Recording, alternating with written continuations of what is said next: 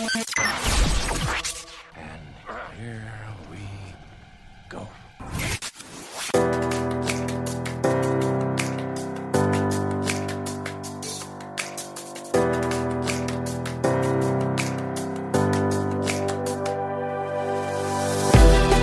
This is the For Freedom Podcast, a podcast that's part of the RFP network that seeks to exhibit grace to those who have experienced legalism and abuse within the independent fundamental Baptist movement by pointing them to the Scriptures. Now, here's your hosts, John Hollyfield and James Seyfried.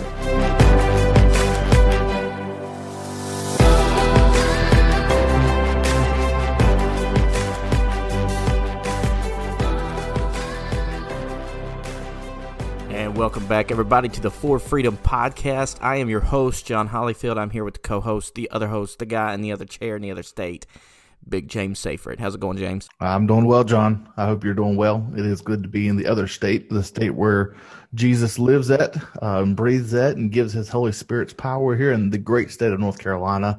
And I hope that you are doing well in Tennessee. We've had a crazy busy week, and it's been fun, but we're just loving what we're doing, and we are loving this series that we're in right now. A series. Yes, we are in a series. We are. It's called the Great Epic Crossover Event. We change the name of it every week. It's the RFP Network Crossover Main Event Avengers Team Up.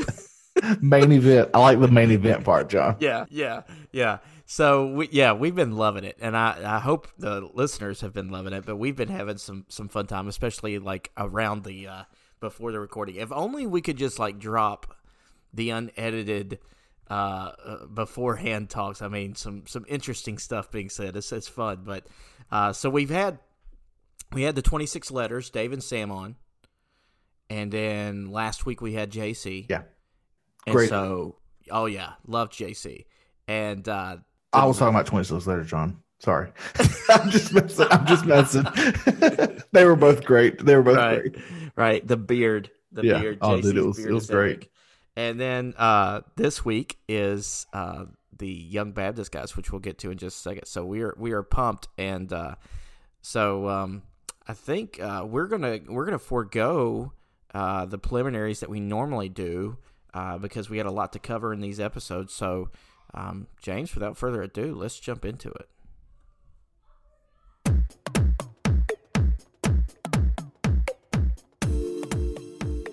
What kind of shallow person do you want to become? Recovering from fundamentalism or something. They're everywhere. And I think to myself, well, you were just stupid to begin with. And if there's such a word, you're stupider now. Don't get flubbed up like us. And all you flubbed up people, you come and we'll all flub up together.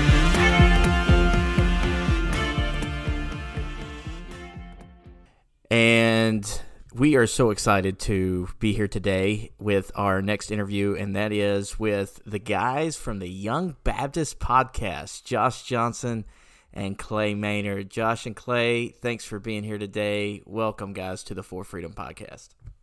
Thank you guys for having us. We really appreciate it. Yeah, it's great to be with you guys. I wondered, John, because I started listening to you near the beginning, and I wondered if you picked somebody named James as a co-host on purpose just to be more biblically accurate. That's right.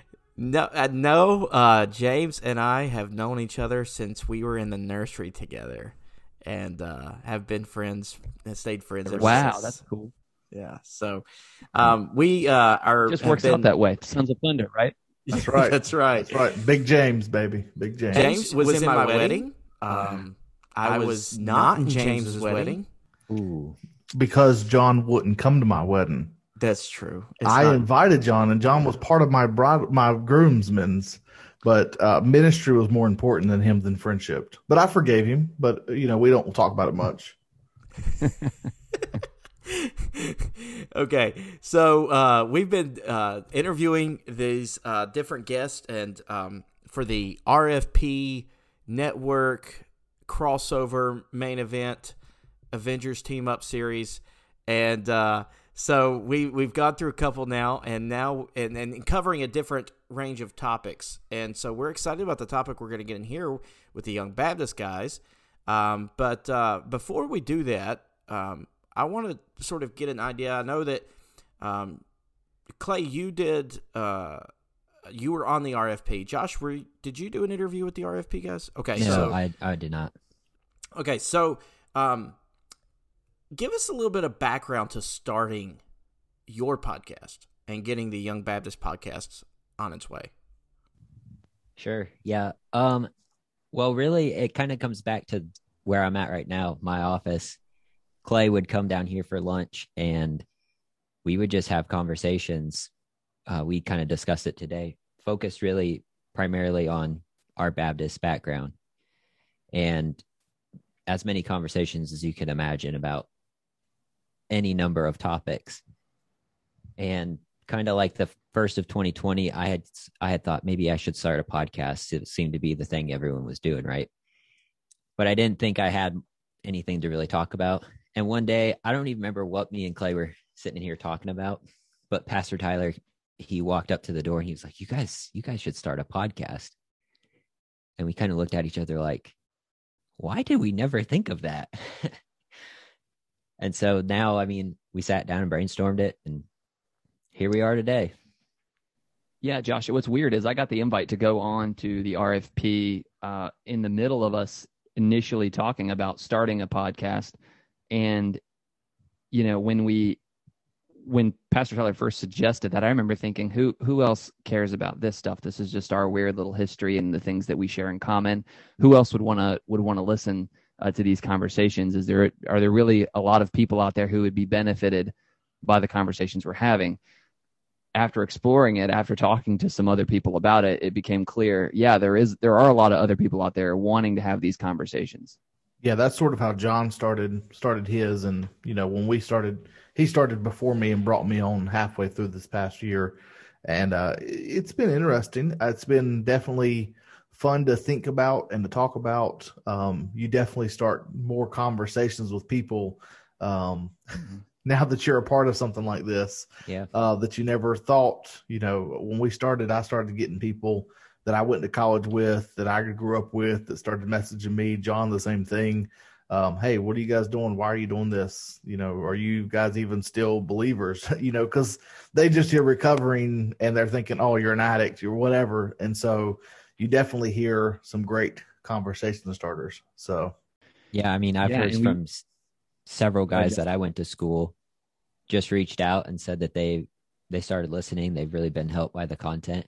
And it's still kind of surprising to me that more than 10 people even listen to our show. You know, that when we set out to do this, we just thought, man, we're having a great time talking about this. Let's put it out on the air. And that people actually want to hear what we have to say, it just blows my mind. Yeah, I totally understand what you're saying. 100%. I mean, I thought, I said this last week with JC, but I felt like when I started, let's give it a shot. If one episode, if like an episode gets 100 downloads, per episode, then okay, then I'll keep doing it. And then, you know, me and James are past that and beyond past that, you know, and it's mind boggling. And, you know, I think that you guys too have also hit like an interesting little segment of that, because, and I hope we don't destroy your cred for being on ours, because we could be a little bit more, what's the term, hot take-ish a little bit on ours. We're not so concerned at all with maybe offending somebody or saying we're a little raw sometimes. And you guys are like straight on point, always on subject, and, you know, very kind, if I could say that, towards things, and just really, really specific to staying with like the theology of what you've been going through. And so I think that it's definitely an area that's needed. Yeah, to that point, John, we've wanted to go through what we believe and stay on point. I mean, there's a few times we get a little in the weeds, but we more or less try to we've up to this point tried to stay pretty much on the main topic and keep it real close to home, primarily because so that in the future when we do take on a little bit more hot button issues, what I can't be accused of and what Josh can't be accused of is not being grounded doctrinally, not being grounded scripturally, that we don't know what we're talking about, or that we've left somehow traditional Baptist views or anything like that. We've wanted to establish that groundwork on the front end so that later on, when hopefully there's a little bit more trust, when our Baptist listeners are following us along and then we are willing to tackle tougher subjects, they trust us a little bit and they see who we are and they realize, hey, these aren't just some crazy guys that are just got a burr under their saddle. So they want a microphone to air their grievances. That's not who we are. And our hope has been that we can build a little bit of trust along the way so that later on when we are tackling tougher subjects, they can appreciate that there's nuance and thought that we've put into these topics. It's not just throwing mud because we feel like it, Absolutely. And that's where we're going to go next. So with having you guys on, we wanted to discuss this sort of topic. We've been, a lot of this, and James and I sort of had a conversation about it. Is there going to be overlap with some of these interviews? But I think that this goes to the issue of legalism, how pervasive it is in all of life when it's allowed to grow and to fester. And so we want to discuss with you guys how legalism distorts Baptist theology. And we've covered Baptist theology here on our podcast. I had Matthew Lyon on, and we went through the Baptist distinctives there. And that's sort of what you guys have been going through on your podcasts and nailing the Baptist distinctives an episode at a time. So I don't know if we can do this in a short amount of time, but in a nutshell, let's see if we can run through definition of Baptist theology or the distinctives. I mean, isn't it something like, don't we define Baptist theology? Isn't it like the book, the blood, and the blessed hope? Isn't that Baptist theology? Come on. That's about right. Well, John the Baptist, that's where you get it from. All you got to do is do a word search of the New Testament for the word Baptist, and then the first thing you find, boom, that's it. We come from John the Baptist. See, that was a lot quicker of an answer than you thought, wasn't it, John? In a nutshell, there we go. Oh, that's awesome. Love it. Awesome. Seriously, though, I think the best way to define Baptist theology would be by the first distinctive, being biblical authority. That's really where the root is, because the Bible is our final authority on everything that we do. That's where we get all the Baptist distinctives. If it starts at the Bible, that's where we would define Baptist theology. Yeah, and there's the distinctives, and it's not any one distinctive that makes us a Baptist. There's a lot of people who agree with individual distinctives that Baptists believe, and so it's the culmination of all of them and the way that we approach those topics that make one a Baptist. And so, historically, there people sometimes disagree on where Baptist theology comes from, where was the genesis of it, but really you can start to see it written down and codified and in a place that's observable in written history around the early 1600s, maybe late 1500s. But it's where people start to articulate these distinctives that were unique, and you see a trend going from there historically to what Baptist churches believe today.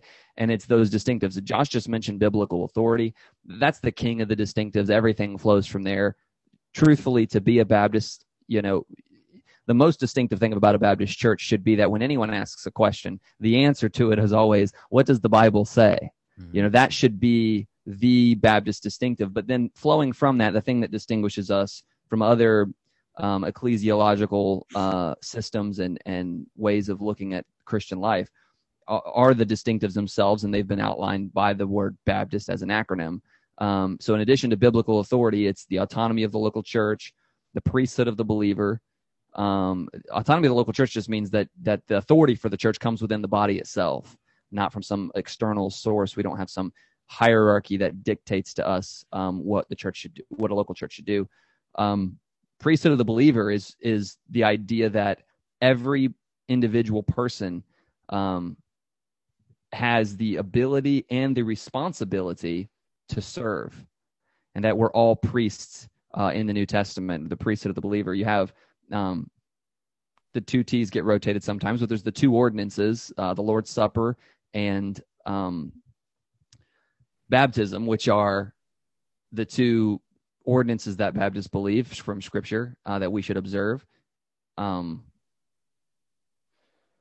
Individual soul liberty, which we just covered on our podcast, which is my favorite of the Baptist distinctives, if I'm allowed to have a favorite. But that's it was a phenomenal one. It just basically means that in matters of the conscience, that nobody, no king, no pastor, no priest, no pope, no man can insert himself in between God and the conscience. That the God is the Lord of the conscience. And that ultimately it's up to an individual to pursue a relationship with the Holy Spirit to make decisions in matters of faith. And then there's the last two, which are saved church membership, that everybody in a congregation should be regenerate followers of Christ. And then I'm sorry, did I get those mixed up? No, that's right, saved church membership. And then the last T being two offices, that's of the elder or pastor and the deacon.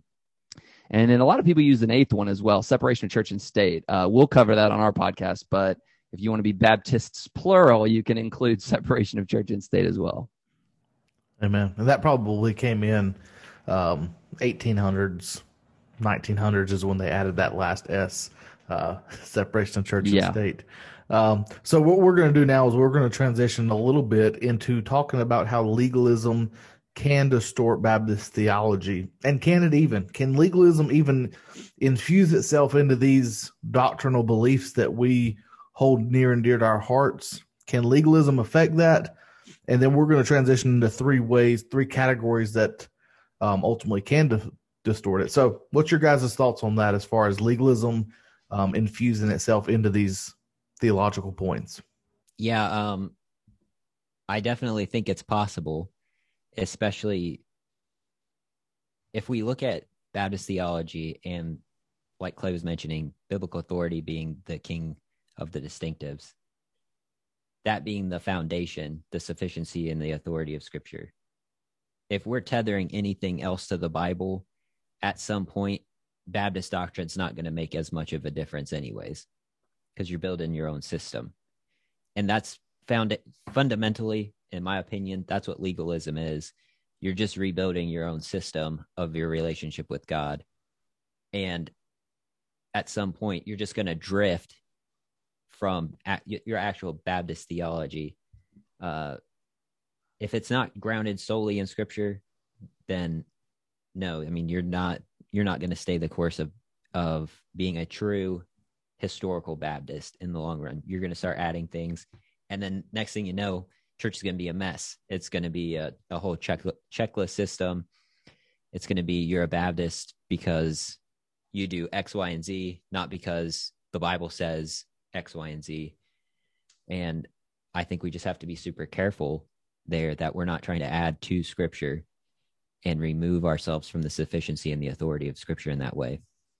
Yeah, I think Josh is saying that he's saying it can be fused together, and your question is, can you fuse legalism with Baptist theology? I think it can happen, but I believe it's definitely, your question is, does it distort it? And it for sure distorts it.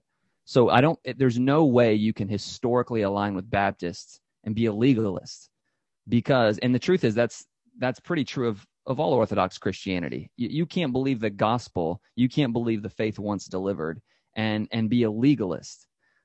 And I know there are shades, like, so maybe there's this spectrum where some people are a little bit more legalism, right? That mentality creeps in just a little bit, but in general, it is a distortion of basic Bible doctrine that leads to legalism. And there's all kinds of reasons for that. I mean, if you were to try to ask why do we do that? Why do we take doctrine that's basic and fundamental to what it is for us to be a good church and for us to lead committed Christian lives? Why does it do it? And what it boils down to is that legalism feeds our flesh.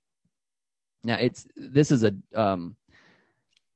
is maybe something a lot of people don't understand. They think that because legalistic ideas, which is, let's just be for anyone listening, legalism is the idea that you're going to achieve acceptance with God or feeling of purpose apart from God's grace. You're going to do it with something that you do. So that idea is very flesh exalting. We somehow convince ourselves it's not flesh exalting because, well, you're actually striving really hard. So isn't that flesh crucifying? Well, maybe, but when I go to the gym and work out, you could say that's killing the flesh, right? That's sacrificial, right? And so in some way that's denying my flesh. Well, it's denying my flesh in some ways, but everybody knows that vanity can lead somebody to be in really great shape. And so working out or being in really great shape, just as much as it can be a healthy thing that you're doing in denying your flesh, it can just as easily be a flesh exalting thing. The culture of vanity is all around us. So this idea that just because I'm making sacrifices means that I'm doing it from an altruistic love for Jesus, that's a misunderstanding. There's a lot of people who do a lot of the things they do, and they do it because it gives them notches on their belt, and they've achieved things, and it makes them feel good about themselves. Now, we've wrapped Scripture around all of it so that we've convinced ourselves it's what Jesus commands. But that's not always the case. And so when we drive sanctification with checklists and rules and not in relationship with Christ, we can take any good doctrine and we can distort it in that way. But to be clear, that's just our flesh informing those doctrines and twisting those doctrines for our own purposes. And those purposes are always so that we will feel good about ourselves. I mean, look at the prodigal son. That's the prodigal son who chases flesh and pleasure. That's the obvious sin. That's that everybody knows when they see that's wrong, that's sinful. But the elder brother was just as much in sin, and that was actually the point of Jesus' story, was that the elder brother was also wrong. But the elder brother was convinced that he's the one who was representing the father, even to the point that when the father calls him out on it, he stands up to the father and says, you're not saying things correctly, And so that's what we do often. That's where legalism creeps in. We start to hijack God's word because we've turned it into something that makes us look good. We've turned it into something that we can be achievement oriented about. And when we do that, it just it's self-will, but it steals just like the elder brother did. It pretends that we're representing God. And to me, that's what makes it more dangerous and more harmful. At least with the prodigal who's away, he knows he's away. The prodigal who stays, he's convinced himself that he's representing the father, when he knows the father's heart as little as the brother who's left home. The prodigal who stays wants to make grace conditional, which automatically eliminates it as being grace. Yeah. Let me back up just a second, because I think the reason why I wanted to cover this topic, specifically the merging of Baptist theology and the topic of legalism, is because I think a lot of times what we are interacting with and what we are, at least, I don't want to speak for you guys, but for me and James, proclaiming against and trying to give a voice to is the legalism that is given by a group that calls themselves Baptist, right? And even so, that same group will take what Clay just rattled off, the Baptist distinctives, and champion it. And so I think many times that maybe either those that's left or been harmed will then struggle with things like, Baptist or the Baptist distinctives are something that we should, if you're going to remain a Baptist, so the Baptist distinctives are something that you should take heart to, that it's a good thing. I mean, they were written out by solid theological men, and God used them. And so maybe sort of, I guess what I'm trying to do with this discussion is divorce the two, where some people, I think, through being a part of the movement or being in their church, have seen them intertwined. Does that make any sense? That makes a lot of sense, John. When we talk about the Baptist distinctives, let's say one thing. I believe legalism distorts biblical authority, but legalism is an absolute rejection of individual soul liberty. It is literally the opposite of what legalism requires. Legalism requires one person to tell another person, you have to do these things, because the Bible's not telling them those things. The Bible is not saying that Christians have to do some of these things. So when a pastor or when a church environment or a culture is impressing these things on people, it is a distortion of biblical authority, but it's an outright rejection of individual soul liberty. So they're pretending in some way that it's biblical authority because they went and scrapped together verses that don't actually say what they're saying it's saying, but they've scrapped it together. So it's distortion. But in the case of individual soul liberty, I believe it's completely contrary to a legalistic mindset. You cannot believe in individual soul liberty and get into legalism. So my experience has been that even though they'll in some ways talk about individual soul liberty, they'll put it out there. They won't define it properly. They won't support it historically. They won't talk about what it actually is, because if they do, that undermines that manipulative culture that they're trying to put forth. And I would add to that, I think because of individual soul liberty, being a true Baptist should be extremely liberating and freeing because of your commitment to individual soul liberty, because of your willingness to say, God is the Lord of the conscience, and even you take the two offices. If you're going to be biblical, you're not going to have dominion over anyone's faith. You're not going to lord over God's heritage. And because of that, in my opinion, no one should walk away from a Baptist situation and think, those people are trying to make me look like them. Because if you're a true Baptist, you know that person has individual soul liberty to let the Holy Spirit lead them and guide them in their Christian life. Man, that's so good, guys. I wrote down this that Clay said, and I thought it was awesome. And I don't even know if you realize you said the statement, but you said hijacking God's word. Man, that was powerful. And if anything, that's what we should be taking away from this episode is how often do we hijack God's word and we make it what we want it to say. And, we did a whole episode about exegesis, eisegesis, and all that. And too many times we take our preconceived thoughts and we put them into God's word and we make it our words. And I've said this before and I heard it from somewhere. And I think it was actually on your podcast, and I credited it to you guys the other day, that we as pastors, as preachers, are not the author. We are not the editor in chief. We are simply the delivery boy. Mm-hmm. And when we get that, did you guys say that on your podcast? That was Brian saying. Yeah, I think Brian said that. Yeah. Brian said that. Man, it was awesome. When I heard that, it totally just blew my mind, and I couldn't stop thinking about it because that is literally what it is. We are not trying to change anything. We're just delivering things. But this legalism comes in, and we try to interject our own self and our own standards and our own thoughts into this methodology, and it really can mess people up. So, John, go ahead. So we've talked about we've hit biblical authority a little bit. Josh talked about that. Clay's talked about individual soul liberty. I was wondering. And I'll mention my goal for doing this in just a minute because, like I said, I think what we're getting at is showing that someone that is using legalism, no matter how much they want to proclaim it, actually is not a Baptist.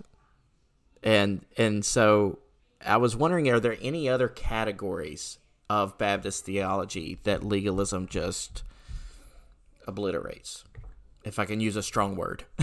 I think you've got priesthood of all believers, because if we believe that's about serving one another as believer priests coming together for the edification of each other, what's legalism do at the end of the day? It really changes the heart of why you even gather with the church. Because with legalism, your heart ends up being more about being seen and heard than contributing and making a difference in somebody's life. It's more about, people know that you're there than, edifying your brothers and sisters.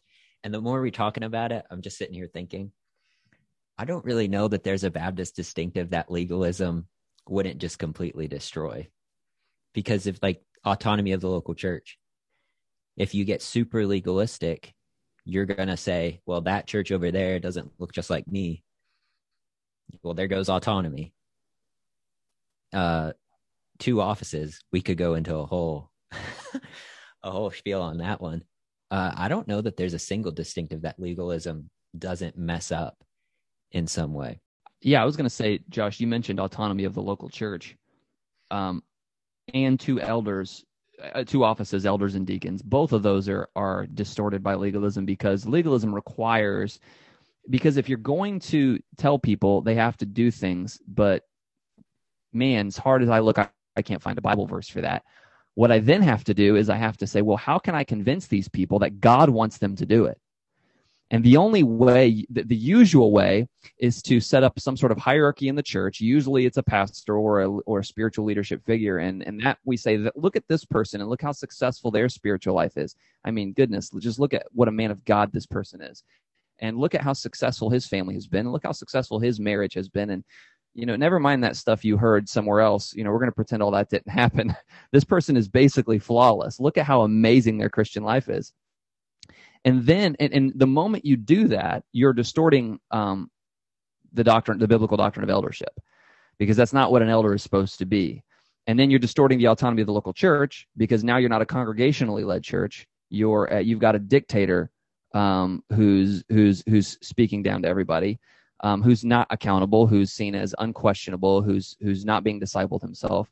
And so that's 2. The 2 offices and the autonomy of the local church are both distorted by legalism in that way, because legalism requires that kind of overbearing authority. It requires a man or a group of men to wield the kind of power that Scripture does not give them, because they're trying to institute things that Scripture doesn't say. Absolutely. Yeah, I see that a lot in the leadership, because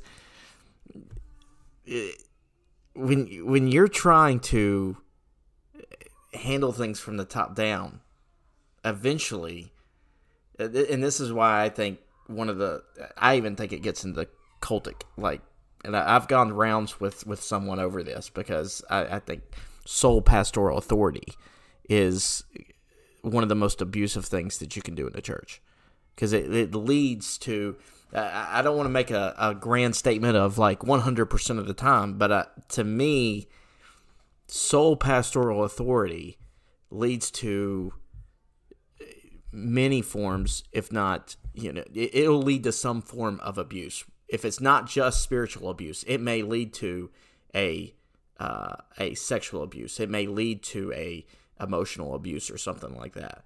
So, yeah, John, I can speak to that. The pastoral authority thing, you referenced that it can get cultish, and I can readily agree that a lot of Baptist people, even Baptist people who have been in churches on that legalism spectrum, they've not really experienced anything that they would define as cultish. But a lot of people have experienced elements of cult-like environments. And it's not that their church is a cult or that their pastor is a cult leader, but do yourself a favor if you're listening. If you feel that oppression, if you just feel like, man, I can never live up, and man, it doesn't matter. It doesn't matter how hard I try. I just can't ever measure up to the people at church. And man, I just want to be as holy as my pastor. If you've ever had that kind of mentality while you're at church, it's a very unhealthy environment you're in, and that's the fault of that church. You feeling that way is not your fault, and you're made to feel like it is because you can't spiritually measure up. But go to the Cult Institute research website and look at the characteristics of a cult, and you're probably gonna have to pick up your jaw off the floor how many of the characteristics match some of the things you're experiencing in your environment. And that happens. I'm not going to just say this happens in Baptist churches, because I don't believe that that's true. I think it happens in a lot of churches, but it doesn't mean it doesn't need to be called out where we see it. And in my context, I can absolutely say you see cult-like tendencies, and even overt. I could give you stories and examples of things that a lot of listeners would be mind blown if they heard. But the question you have to ask yourself is, how did we get there? The question is not, let's just all laugh at them or throw rocks or say, wow, that's so crazy, that should be a Netflix documentary, right? The The real thing, the point is, how does a Baptist church who claims to believe the Baptist distinctives get to that point? How do you end up with a pastor who's overbearing or manipulative and doesn't see it, truly is doing it with the approval of his conscience, believes that that's what he's supposed to be doing? And how do you get people who willingly submit to that and allow abusive and manipulative, controlling behavior and believe that they're being faithful to God's word as they do it? And that's where a better understanding of Baptist theology would help. That's where really understanding historically what these doctrines are teaching would liberate people from that. Yeah, and I think that the aspect that if we have gotten across a point at all, it's that if any of these things are happening in the context you're in, it's not Baptist, or they're not practicing Baptist theology. If that's taking place, they have left practicing Baptist theology. They're no longer doing it. They have traded it in for something of their own making. I was just going to say, if I could just throw a caveat in here too about the way Baptist churches who are trying to hold to the Baptist distinctives get into legalism. I think fundamentalism has a lot to do with that, and I call it neo-fundamentalism or hyper-fundamentalism, and that is the fundamentalism of the last few decades. What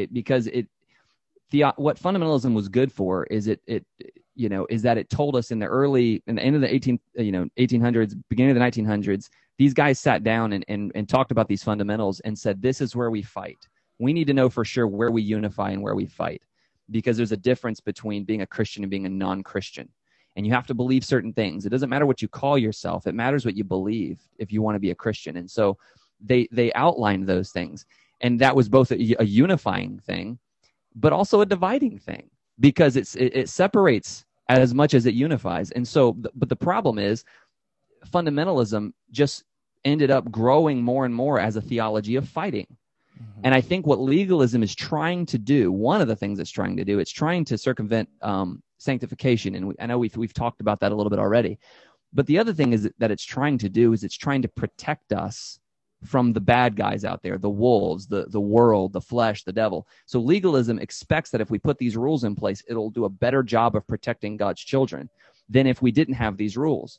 So it's trying to do those things. And fundamentalism, the attitude and the mentality that fundamentalism has taken on in the last few decades has really contributed to that. The fundamentals, there's nothing wrong with the fundamentals. But fundamentalism has become as much about a psychology as it is a theology. And that is, it's a mentality that sees that basically it's always defensive and it always is looking for a place to fight. You even hear people talk about being a fighting fundamentalism, or a fighting fundamentalist. So fundamentalism tells us where to. Fundamentalism is not the Bible. It's a man-made movement. It's a man-made system, and it's useful for certain things. For example, telling us where to fight. The problem is it can't tell us when to stop fighting. And I think a lot of the people who thump fundamentalism the loudest have been fighting for so long. All they can do anymore is fight. And so if you're a cat always looking for a rat, eventually everything's going to start looking like a rat. And so if we run out of rats, we make up new rats, right? I got a new doctrine. I got a new rule. I got a new verse out of context that gives me more holiness than you. I'm more separated than you. And so it becomes this Pharisaical game with these insane rules, these standards that you have to follow. And if you don't, well, you don't belong to us anymore. You're not part, you really don't, you don't fit in our church anymore. And so I think the fundamentalist mentality, not the fundamentals, but the fundamentalist mentality over the last few decades is a big part of why legalism has taken such a stronghold. I was talking to Josh earlier about this. Over in Jude, he says, verse 3 and 4, he says, I wanted to write to you of the common salvation, but it's needful that I should exhort you to earnestly contend for the faith. So in other words, he's saying, what I really want to talk about is the gospel, but I realize I need to address areas where we need to make sure we're contending for the faith. We do the opposite. We say, we're going to be as contentious as possible anywhere we can, and we're going to make church, we're going to make our conferences, we're going to make our revival meetings, we're going to make our Christian lives all about the things we're against. Yeah. We're just going to fight, and we're going to look for every place to be contentious, and then where necessary, we'll talk about the gospel.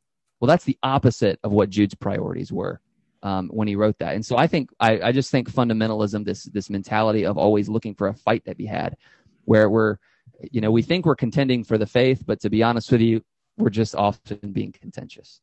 Yeah. Go ahead, Josh. And I think what's sad about all of that is that's now the known stigma for a church that has the name Baptist on the sign.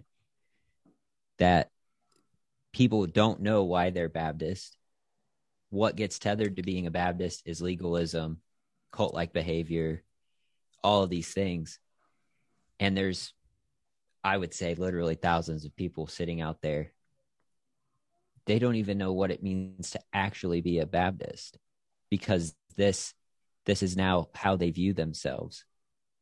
That legalism has become so second nature to them that when they actually study and hear the Baptist distinctives, they're like, whoa, that's what it means to be a Baptist.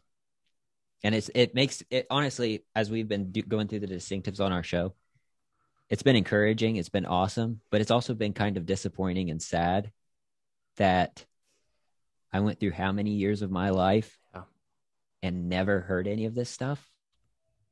And that we're getting messages from people all the time saying, Pastors. I've been in a Baptist church my whole life and no one's taught this. I've never heard this. How? Yeah, Josh. What? Pastors reaching out to us saying, hey, that stuff on individual soul liberty, how have I never heard that before? Baptist pastors. Let me ask you this, guys. I know, Josh, you went to Bible college. John, you went to Bible college.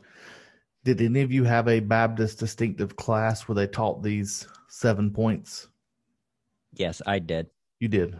I don't remember us at our college having that, John. Did you remember? They had the class. I never took it because some of my friends took it, and they basically didn't do anything but complain about it after it was over because it became a Baptist Brighter discussion because the teacher was a Baptist Brighter. Okay. Don't quote me on this because I might be wrong, but I'm pretty sure the Trail of Blood was used in my class. So. Oh yeah. That was big deal at our college. Yeah. So here's the question: what's the answer? How do we fix? If I know that's the big thing, like how do we fix or turn the ship? But like speaking specifically into Baptist theology and the problem that Josh just brought up. Well, right before that, guys, I do want to just say this: I was a prominent evangelistic pastor was in our area just yesterday when we were recording this. Had some teenagers wanting to go, and so they were going to go, and I thought, you know what, I'm going to listen to the message online. I'm not going to go. I'm not going to mention the pastor's name because everyone would know who it is.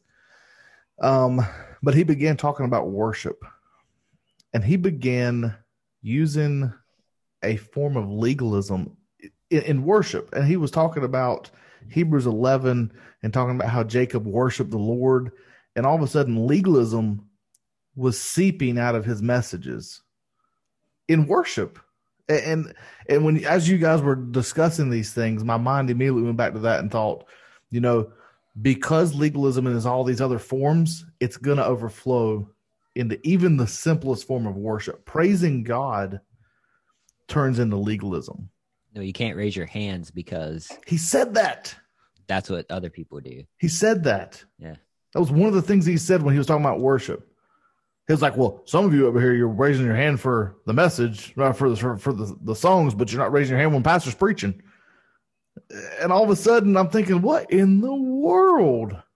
But that's where legalism eventually begins. Any little point, and I don't know, I think Clay said it, but I loved how you said that it makes us feel more spiritual, because that's what legalism does. It makes us feel better, and it tears everyone else down. It's a form of sanctification in our mind. So let's get this question. What is the answer? How do we fix legalism? A 3-point ABC, repeat after me, fixing legalism. That's a lot. That's a lot of pressure right there. I've got a two. Go ahead, Josh. You go first. Okay. Or you want to take it, Clay? And then I'll come back around after you're done. Sure. I said I got a 2-word answer, and then I got a longer answer. The 2-word answer is the gospel. It's a misunderstanding of the gospel to teach legalism. And you said, well, what do you mean by that? And this is where I always get pushback. You guys have, I'm sure, heard this too, this idea that, legalism is requiring works for salvation. So how can you say that I'm a legalist because I don't preach works for salvation? And I get pushback on that. So they say we're redefining legalism if to talk about these churches being legalistic. And then they get a little bit of ammunition when I say things like I just said, because I just said it's a gospel issue, that the gospel is the solution to legalism. And then their response to that would, of course, be, well, I believe the gospel. So what's the problem? The problem is that we're not misdefining or redefining legalism. If you could just Google legalism and it tells you on Google, the definition is excessive adherence to laws or moral codes that restrict personal freedom. And in case you think that's a new definition, John Bunyan was writing about, he called it the legal spirit. You can actually read an entire essay written by John Bunyan back in the 1600s where he talks about the legal spirit. In that essay, he talks about looking to the law to do something that only grace can do. That's what he defines as a legal spirit, looking to the law to do what only grace can do. The gospel doesn't just save us, it sanctifies us. And the grace of God doesn't just save us, it sanctifies us. So anytime you look back to the law, which was a schoolmaster to get you to Christ, anytime you look back to the law to do something for you that only grace can do, you're adopting a spirit of legalism. We call that legalism, but Bunyan was calling it a legal spirit in the 1600s. The main point is you can call it Barney if you want. Just stop doing it. It's wrong and it's against Scripture. So we can argue about definitions, or we can admit that where this is happening, it's sin, it's wrong, and it's a distortion of God's word. But the answer is in Galatians 2. John Bunyan actually talks a lot about Galatians in that essay he wrote. And of course, then they jump right back out. The detractors jump right back out and say, well, Galatians is talking about works for salvation. Well, that's one of the things it's talking about, but it's not the only thing. Somebody told me recently they did a word search in the book of Galatians, and it said justification X many times, and it said sanctification 0 times. Which my response to them was, if Bible study was a word search, we could all be theologians by the end of the week. But Bible study is a little bit more complicated than that. Galatians 5. That's awesome. Galatians 5 talks about the fruit of the Spirit. You're going to tell me that's about salvation? That's about justification? I don't think so. And so the works of the flesh are in Galatians in the same chapter. We're saying that's talking about justification? No way it is. It's talking about sanctification. So Galatians 2 is also talking about our view of sanctification. So he rebukes Peter. Paul rebukes Peter in Galatians 2. And everybody out there who's thinking right now, Galatians is talking about works for salvation. Legalism is about works for salvation. Are you saying that Peter in Galatians 2 was teaching works for salvation? I would love for somebody to tell me that that's what the Apostle Peter was preaching in Galatians 2. No, of course he wasn't. So what was he doing? He was disfellowshipping with people over secondary issues. And Paul calls him out on it. And he says, he actually says, it says right there, Peter withdrew and separated himself. That's the actual words from Galatians 2. So I guess Peter just wanted to be more separated. Like, why throw stones at the guy who just wants to be more holy, right? The problem was he was separating from other believers on the basis of those rules. It wasn't a problem that Peter was circumcised. It wasn't a problem that Peter wanted to observe the things he observed. The problem was when he withdrew and separated himself and divided and attacked the body of Christ on the basis of his preferences. And so if you read what Paul says in Galatians 2, 14 through 16, he's the one who says it's a gospel issue, right? Verse 16, if you go back and read it, he says it clearly there. The reason you're doing this, Peter, is because you've forgotten that we are justified by faith in Christ, not by the works of the law.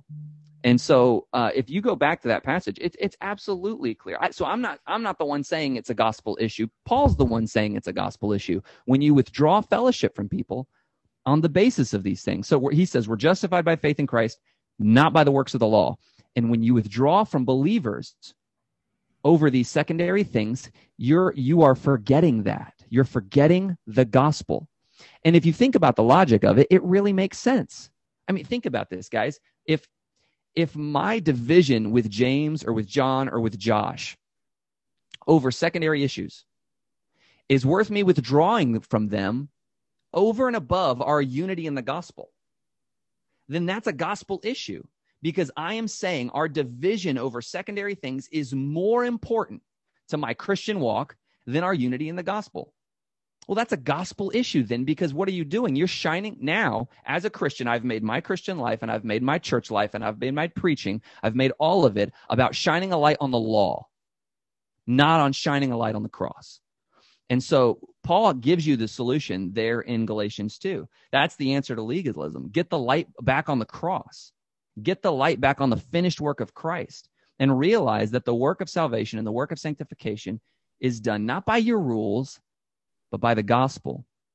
And so I think if we really start studying Bible doctrine, if we get into Galatians 2, it absolutely will. And there's other passages too that will destroy a legalistic mindset. Let's look at what Paul says there. Let's remember, hey, when I look at my brother and sister in Christ, I'm not seeing somebody that I should push around or tell what's what, or explain to him why he should be doing something different. I'm looking at somebody who's clothed in the righteousness of Christ. I'm looking at somebody who's justified by faith in Jesus Christ. And I honestly believe when we really believe that, not just say it, when we really believe that and get that down in our hearts, it'll start to loosen the grip that legalism can have on any of us. I don't know. There's a whole lot more to add to what Clay just said. I agree, though. I think the answer is the gospel, because the gospel takes us from do to done, from it is almost finished to it is finished. And what legalism does, and we just interviewed Jared Wilson a couple days ago, and he talked about this briefly as far as pastors go. But what legalism does is it makes me a functional Messiah. It makes me save myself. It's like we tip our hat to Jesus for our justification, and then we start living waiting for him to tip his hat to us for our sanctification. And that's anti-gospel. If we truly believed that it is finished, and we've heard it like a million times. I'm pretty sure I've heard it on y'all's show. For the RFP guys say it. We labor, how does he say it? We labor from acceptance, not for it. And like that's all there really is to it. We have to get back to living our Christian life, that he that began the good work in us will perform it till the day of Jesus Christ. Get back to living from done, not do. And I have to go back to Jared Wilson. The guy's a gospel beast. He said, we have to remember that our obedience to Christ is not the grounds of our relationship with him, but the overflow of it. And he said, do's and don'ts accomplish nothing resembling biblical Christianity. And when they're attached from the done of the gospel gives us oxygen and space to breathe.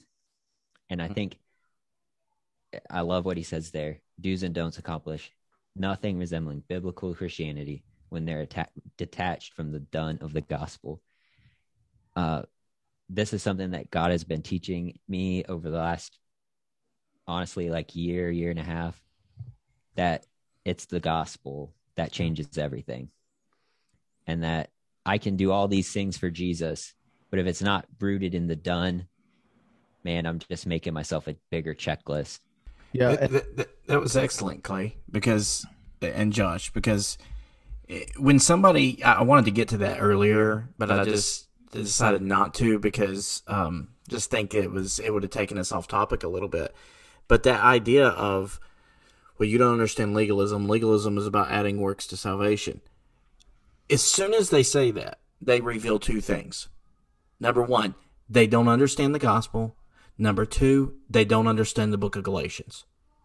Because if you look in the book of Galatians, one of the things that he dealt with all through the book as a cohesive whole, is the Judaizers adding circumcision to the gospel.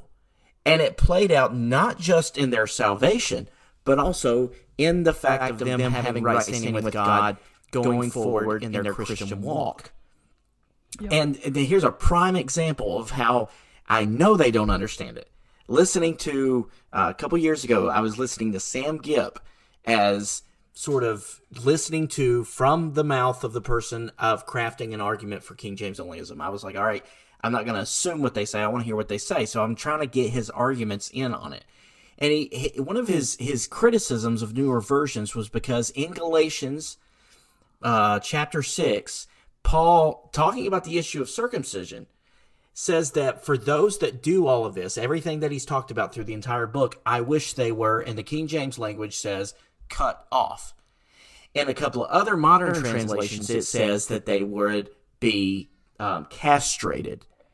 Well, if you understand the book, you understand that what he's talking about is they're wanting them to be circumcised. He says, you know what? If that's what they're wanting to do, I think it would be better if they were castrated. So what Sam Gipp says as his argument against this is like, whenever it says cut off, that means being churched, kicked out of the church. That's his theological understanding of studying the Bible. And when it's that shallow, you're killing me. Yeah. Paul is saying there, he's saying, if cutting off some makes you holy, man. Yeah. James, you have something to say? Yeah, the only thing I wanted to say, sort of combining what both of you guys said, was what I sort of got out of it was legalism lets us set our own bar of holiness. It allows us to say, if I do this, if I go 3 to Thrive, if I'm wearing the right clothes, then I will be at the apex of my Christianity. Don't have to worry about what the Bible says, but we can set our own standards. We can look different. We can act different. And then that means that I'm a holy person. And I think that's where this, because sometimes someone can be holy and have a beard and have a Jeep. Sometimes someone can be holy and wear jeans or whatever they want to wear. I don't care. That doesn't define our holiness, but yet they want to put some type of outer appearance to say, well, we don't look like that, so we're more holy. Don't get flubbed up with them. Don't go stupider. So I think that's the root of all this, and sort of what I got out of both your guys' takeaway, which was fantastic. So, John?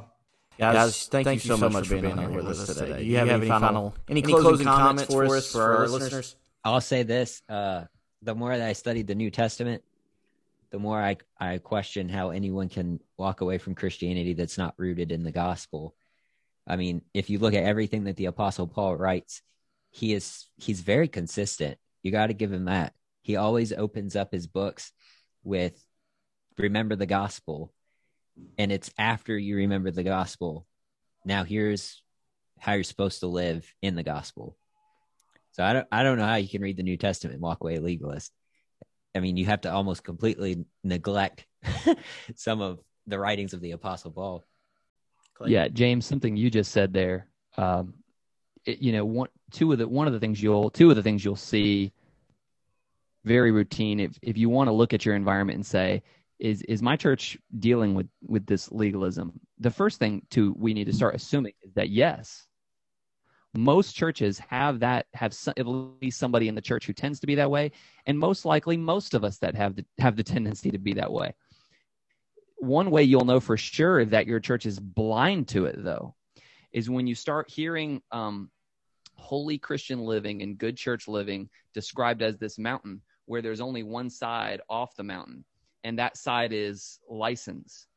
If you only ever hear that that's the slippery slope, then you know that your church has a blind spot, because there's the other slippery slope of moralism and as Josh was talking about, forgetting the done of the gospel and focus on doing, this obsession with works. So you'll see both of those. And if you only ever hear that the way off the mountain is down the one side, then you'll know that your church has a blind spot there to Phariseeism. And the other thing that you'll see as a regular marker of a church that doesn't see this is, as you said, because you don't have the Bible to establish right and wrong, right? You have the Bible, but you want to go a lot farther than the Bible goes. There's a lot of stuff God wanted to tell you. He just forgot. So I'm going to tell you.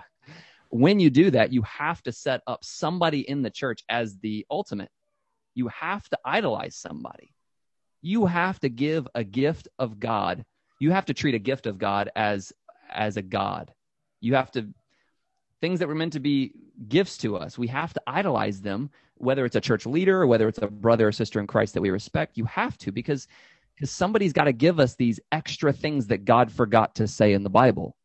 And so that's why you see so much rife idolatry of spiritual leaders in these cultures that deal with legalism, because somebody's got to give it to us. And whoever it is, they're outside the bounds of Scripture already. So how can we hold them accountable to Scripture? How can we tell them they're wrong? We're depending on them to give us these rules. And so that person, by definition, is the standard. Now it's not God. It's not the Holy Spirit checking me in my relationship with Christ. It's how close am I approximating the traveling evangelist who just came in? How close am I approximating my pastor and his family? And so that idolatry, you want to, if you see somebody in the church held up as the example more than you hear of Jesus being held up as the example, then your church probably has a problem with legalism. James, closing statements? I'm great. All right. Well, thank you guys so much for listening. Clay, Josh, thank you guys for taking the time and joining us for this. And everybody go listen to the Young Baptist podcast and follow them on Twitter and Facebook, and you'll get more of this great stuff that you got tonight. I have a question, guys. Are you guys planning on being at either one of the meetups for the RFP guys? I might be able to make it on June the 4th. It just depends where our family's going to be vacationing in Savannah, so we'll see kind of how the schedule plays out. All right, so the For Freedom audience needs to put all the pressure on these guys to be in Missouri. Yes. Take your vacation time. Yeah. I'm not sure. It's. I'm gonna have to play it by ear. I would like to be at one of them, but I'm not sure how it's gonna go. We'll see. Okay. All righty. Well, we will we'll close her down from there. Thank you everybody for listening. I hope this was a help to you, and please share the podcast. Give us a like, a rating, or a review on Apple Podcasts. And until next time, to God, not idolatry, be the glory. Thank you for listening to the For Freedom Podcast. If you enjoyed this podcast, please give a rating, leave a comment, or share it on Facebook or Twitter. To find more helpful resources for your journey through the independent fundamental Baptist world, check out rfpnetwork.org, where you can find this podcast and others such as the Recovering Fundamentalists podcast, the RFWP podcast, the Young Baptist podcast, the Church Split, the Preacher's Kids podcast, the 26 Letters podcast, and the RFP in Espanol. God bless.